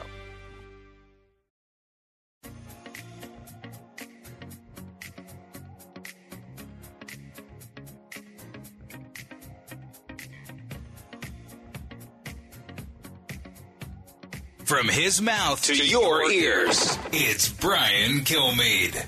Always love coming in with a little Fatboy Slim music to kick things off. And I'm Jason Chaffetz. I'm filling in for Brian Kilmeade. Just also want to mention, I got a podcast. It's called Jason in the House. Jason in the House podcast. Just anywhere you watch podcasts or listen to podcasts, I should say, type in Jason in the House and you'll find it. Actually, the podcast that I have up right now is a more in-depth conversation with Congressman Rob Bishop. Now, some of you may know Rob Bishop. Some of you may not know Rob Bishop. But Rob Bishop retired from Congress recently, a few years ago, after serving 18 years. He was a congressman from Utah. That's how I know him so well. I was a congressman from Utah. He was a congressman from Utah. He was an educator for years and years before that. He served in the state legislature in Utah. He was actually the Speaker of the House in the state of Utah. And he's an all-around good guy. Once you get past the initial gruffness of Rob Bishop, then you're going to love the guy. But if you don't get past that threshold, look out. He is a fun man, very insightful, and thrilled to have Congressman Rob Bishop joining us on the line. Thank you. Gruff, huh? Yeah, gruff is a really good way to describe the initial meeting I had with you. Yes, yeah, it was gruff. Gruff is a really good word. Well, I'm sorry for that. No, you're not. You're not. You're just playing nice here on radio. But listen, and I say that with a big smile on my face because Rob is one of my favorite people. And Rob Bishop has written a new book. And I want you to, if you are really fascinated about Congress and how it actually really works, not the way those political scientists tell you that it works, the way somebody who is actually in Congress about how it actually works and how it should work, what the history of it is, how he's written this great book. It's called The Things I Learned in Congress They Never Taught in School. The Things I Learned in Congress They Never Taught in School by Representative Rob Bishop. Fascinating book. Mike Lee, Senator Mike Lee, and I helped write a little bit of a blurb there at the beginning of it. But why did you take the time? Because this is a major effort that you put out to come up with this book. Why did you do it? That's a really good question that I don't have an actual answer to. I realized when I got to Congress that the stuff I had been teaching in my legislative units, back even in AP government classes in high school, they didn't hit the mark. They were just not right.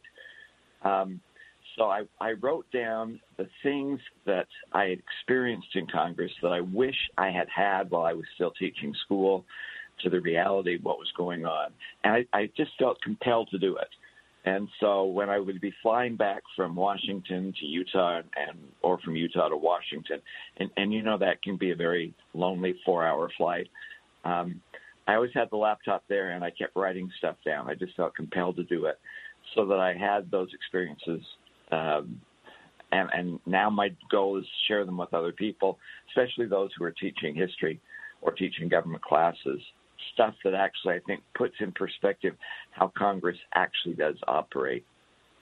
Yeah, one of the chapters that I saw in here, that you have in here is chapter 10. It can't hurt to talk unless you're in Congress, which tell us about that.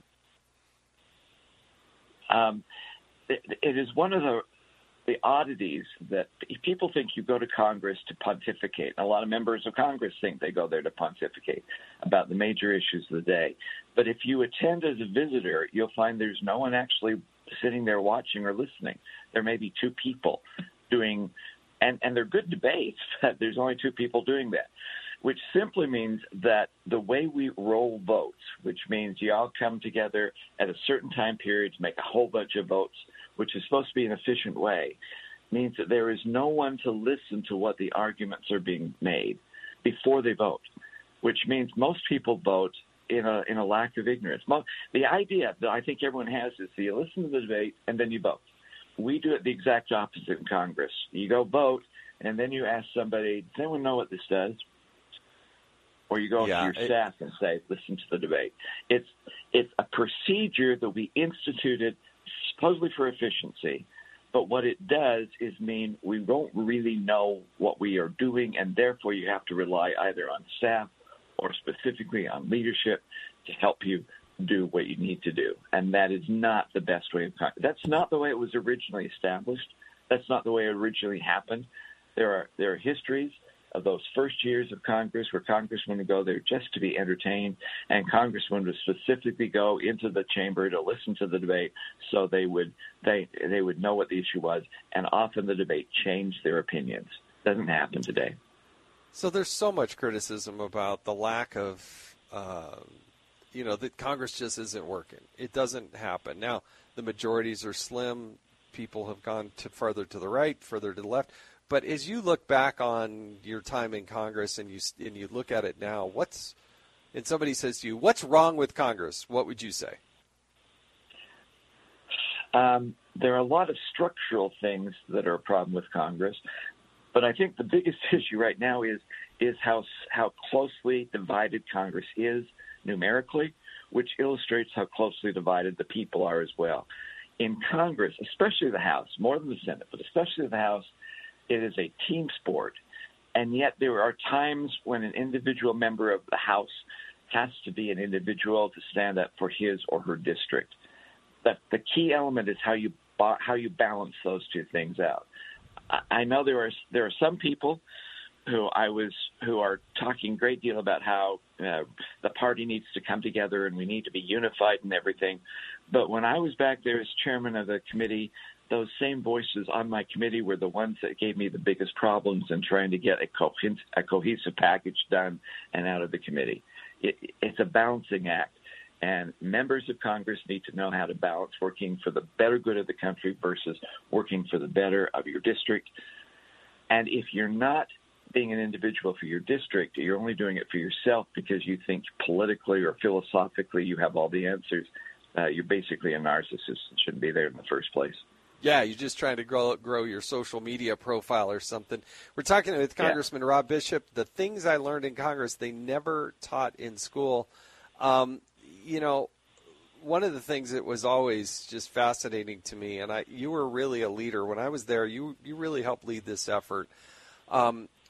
Congress has its tentacles in everything. I mean, try to think of an issue where the federal government isn't involved. It's really hard to do that, and yet I think our budget would get in line. Our product that came out of Congress would be better, not only if the process was better on how we actually do appropriations, but if we just simply, as a people and as a Congress, said, no, that's not what the federal government's supposed to be doing.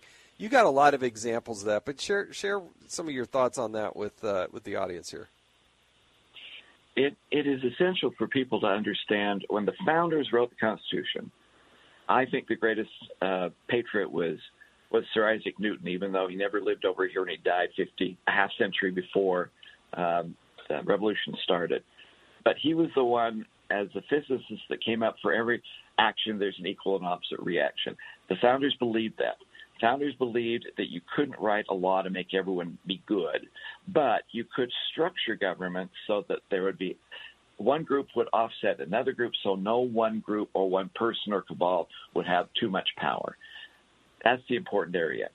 We in Congress have to realize that one of the reasons that you did that was so there could be a vertical separation of power between the states and the national government. They would balance each other off, not dominate, but balance each other. And that meant that everyone should have a sphere of action. I think it was James Wilson who said that Congress, the system of government where you have two masters, a state and a nation, can work if we function like the solar system where everyone has our plane, our source, our area of expertise, our area of work, and we don't interfere with the others. But if we function like a bunch of comets that fly through the planetary system, we will leave chaos in the wake. That's what Congress has done. The more it tries to do what could better be done by local government and better be done by states. Congress needs to realize there are things we can do well, and if we stick to that, we will do well. We will also spend less if we stick to that. And people will have the ability of choosing what kind of I'm sorry, I'm rambling here. Just cut me off when you want to. There are some people that do want a big and fulsome government to do lots of things for them, and if they're willing to pay for that, fine, let them do that. There are others that want individual freedom and liberty and personal choices. Let them do that. If you trust in federalism, if a state wants to tax its people to do everything and people are happy with that, give them that choice and opportunity. But in other people that don't want that approach, give them that opportunity. That only happens in the concept of federalism where you allow states to make real choices. Sometimes those choices will be bad, but that's okay. That is the important part. People need to have choices. Yeah, that's why we have California. They can make really bad decisions, and they have a really bad state that's poorly performing, and people are moving out in droves. That's called California. So, okay, so last question. If you could wave your magic wand and make one change, is that the change you would make, or what would be the one change you'd make in Congress? There's so many. I think Congress needs to, first of all, force people by the way they structure their arguments. And if you remember Eric Cantor, when he was majority leader, he tried to make all sorts of reforms to the way we do things so it would be a more family-friendly Congress. Structure it so people would actually be forced to be there and listen and talk to one another, that we would have deadlines of when we actually had to get things done. And when it comes especially to the budgeting, we don't have a process. What do we have, 12 separate budgets people vote on? Yeah. there is no way to prioritize between those budgets. You can do it within a budget. But if you think we're spending too much money on, like, defense and need to spend more on parks, there's no way of moving that money from one silo to the other because of the way we structure things. That is not an efficient way of prioritizing what is really important in government. Well, one of the things I would do, I would abolish the appropriations committee. I'd just get rid of them. Make the appropriators the authorizing committee. So when you were the chairman of Natural Resources, you should also hold the purse strings. And that would get people's attention. That would get the administration moving in the right direction. There's nothing more infuriating than funding programs that weren't authorized by Congress. And it happens in mass. It happens in mass. And it does. And that's the way it was at one time. Up until about the 1920s, the appropriations process was done by the individual committees. If you passed the law, you also had to pass the appropriations that went along with it. Amen, and there was brother. some kind of control. And the other thing we need to get rid of is waiving all points of orders against appropriations bills, which means if a program has not been reauthorized by Congress and is supposed to, appropriations can just fund it, whether it's being reviewed by Congress or not. We need to start reviewing more of these programs and reauthorizing them, not just letting them go on eternally because they were always there. Well, we've got a few more hours of discussion on how to fix Congress, but what I can tell people right now is go on Amazon, go wherever you buy books. Representative Rob Bishop, easy to spell and remember. The Things I Learned in Congress They Never Taught in School. It's a great book. Thank you so much for joining us on the Brian Kilmeade Show. Good luck with the book. And see, you're not so gruff. I just said at the beginning. You're actually a nice guy. One of the good guys to serve in Congress. An honor to serve with you. And thanks again for joining us on the Brian Kilmeade Show. Thank you for having me. It's good to talk to you again. All right. We'll be right back. Stay with us. Educating, entertaining, enlightening. You're with Brian Kilmeade.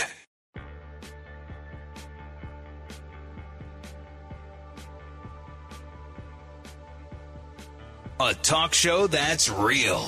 This is the Brian Kilmeade Show. Hey, this is Jason Chaffetz. Many thanks to Brian Kilmeade, one of the hardest working guys in all of, it's just a hardest working guy, period. He's amazing what he does, and every once in a while there's an opportunity to fill in for him, and the fact that he'd tap me on the shoulder to do it, I'm really honored that I would do that. He got a great staff behind him and supporting him. Makes this somewhat easy, but I really thank them for being able to host these few hours. As we kind of wrap up the show here, I want to draw a note to what's going on here at noon Eastern time. It's Fox News is reporting, Haley to make a campaign announcement. Is she dropping out? Is she dropping out? That's the question. She's also scheduled to be later on at Fox News at 3 o'clock with Martha McCallum on The Story, 3 p.m. Eastern. But let's listen to Cut 9. This is Haley, Nikki Haley, last night. But I'll promise you this. I am in this fight. I will take the bruises. I will take the cuts. This is going to be messy. And I'll take the hurt. Because I believe nothing in good comes easy. Sometimes we have to feel the pain to appreciate the blessing. So you say that yesterday, and today you're having a campaign announcement at noon. I don't know what that campaign announcement is. Maybe she's got an endorsement somewhere. I don't know. But maybe she's dropping out. We'll find out really soon. I think the other question is, what's Joe Biden going to do? Joe Biden going to drop out? He's got a lot of people there on the left side of the aisle, including Ezra Klein, the New York Times columnist, saying, what should Biden do? Cut 19. To say this is a media invention, that people are worried about Biden's age because the media keeps telling them to be worried about Biden's age, if you've really convinced yourself of that in your heart of hearts, I almost don't know what to tell you. In poll after poll, 70 to 80% of voters are worried about his age. This is not a thing people need the media to see. I think Biden, as painful as this is, should find his way to stepping down as a hero. And then I think Democrats should meet in August at the convention to do what political parties have done at conventions so many times before. Organize victory. Yeah, I think it's increasingly difficult for Joe Biden to make the case that he has got the vibrant skill set to drive America forward for 4 more years. Now, I don't agree necessarily that he would step down as a hero, but I think a lot of people on the left would do that, would try to put him up as a hero. That would be a stretch, to say the least. I mean, what he's done to America, how he's done it, the selection of Kamala Harris. Oh, my goodness, if she's up next. I mean, it begs the question, who would fill in that spot? And it's just so untenable. But, you know, Joe Biden keeps making the case that he's going to do it. He's running around the country. Today he's on his way to California to raise more money. But certainly his ability to take the fight to Donald Trump, it's got to be more for the Democrats than to just go scorched earth and say, oh, Donald Trump is a threat to democracy. At the same time, your party and your efforts are to take Donald Trump off the ballot. That doesn't seem like a very Democratic thing to do.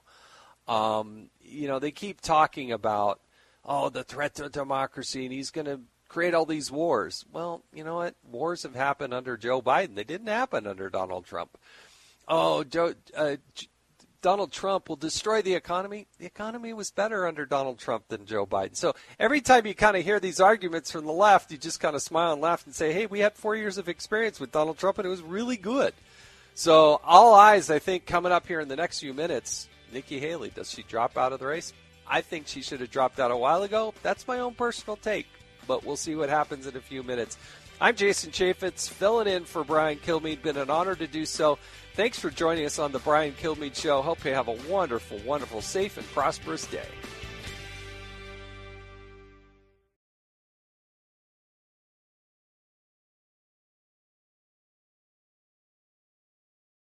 Listen to the show ad-free on Fox News Podcast Plus, on Apple Podcast, Amazon Music with your Prime membership, or subscribe wherever you get your podcasts.